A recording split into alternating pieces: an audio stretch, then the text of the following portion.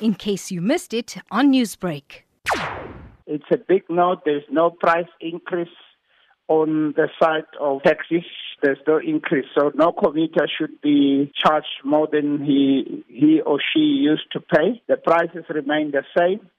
We are busy working on some other commodities to find a solution as far as the relief is concerned. So for now, no taxi operator, no taxi driver should increase their prices. The prices remain the same. There were reports that certain taxi operators were charging commuters extra to board their taxis during this time due to the limited amount of people that can board the taxi due to the government regulations.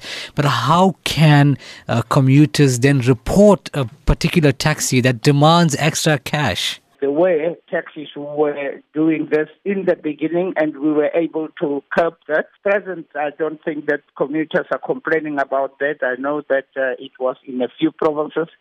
But what could happen is that anybody who finds himself in such a precarious situation of where he is bound to be paying more than he used to pay, he must just phone Mr. Bafana Magagula, that's the Chief Strategic Manager of SANTACO, at 073-356-8500.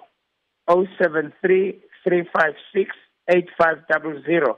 And Mr. Bafana Magagula will definitely deal with the situation as it is being reported to him.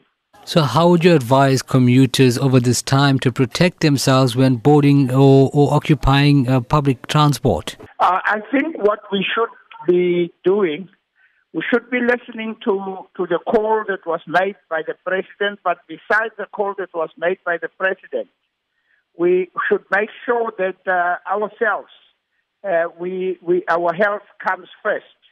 And I would ask every commuter in the taxi to provide herself or to make sure that she carries a mask, her or his mask every day, and that when she boards a taxi for herself protection and the protection of others, to wear that mask at all times during the trip.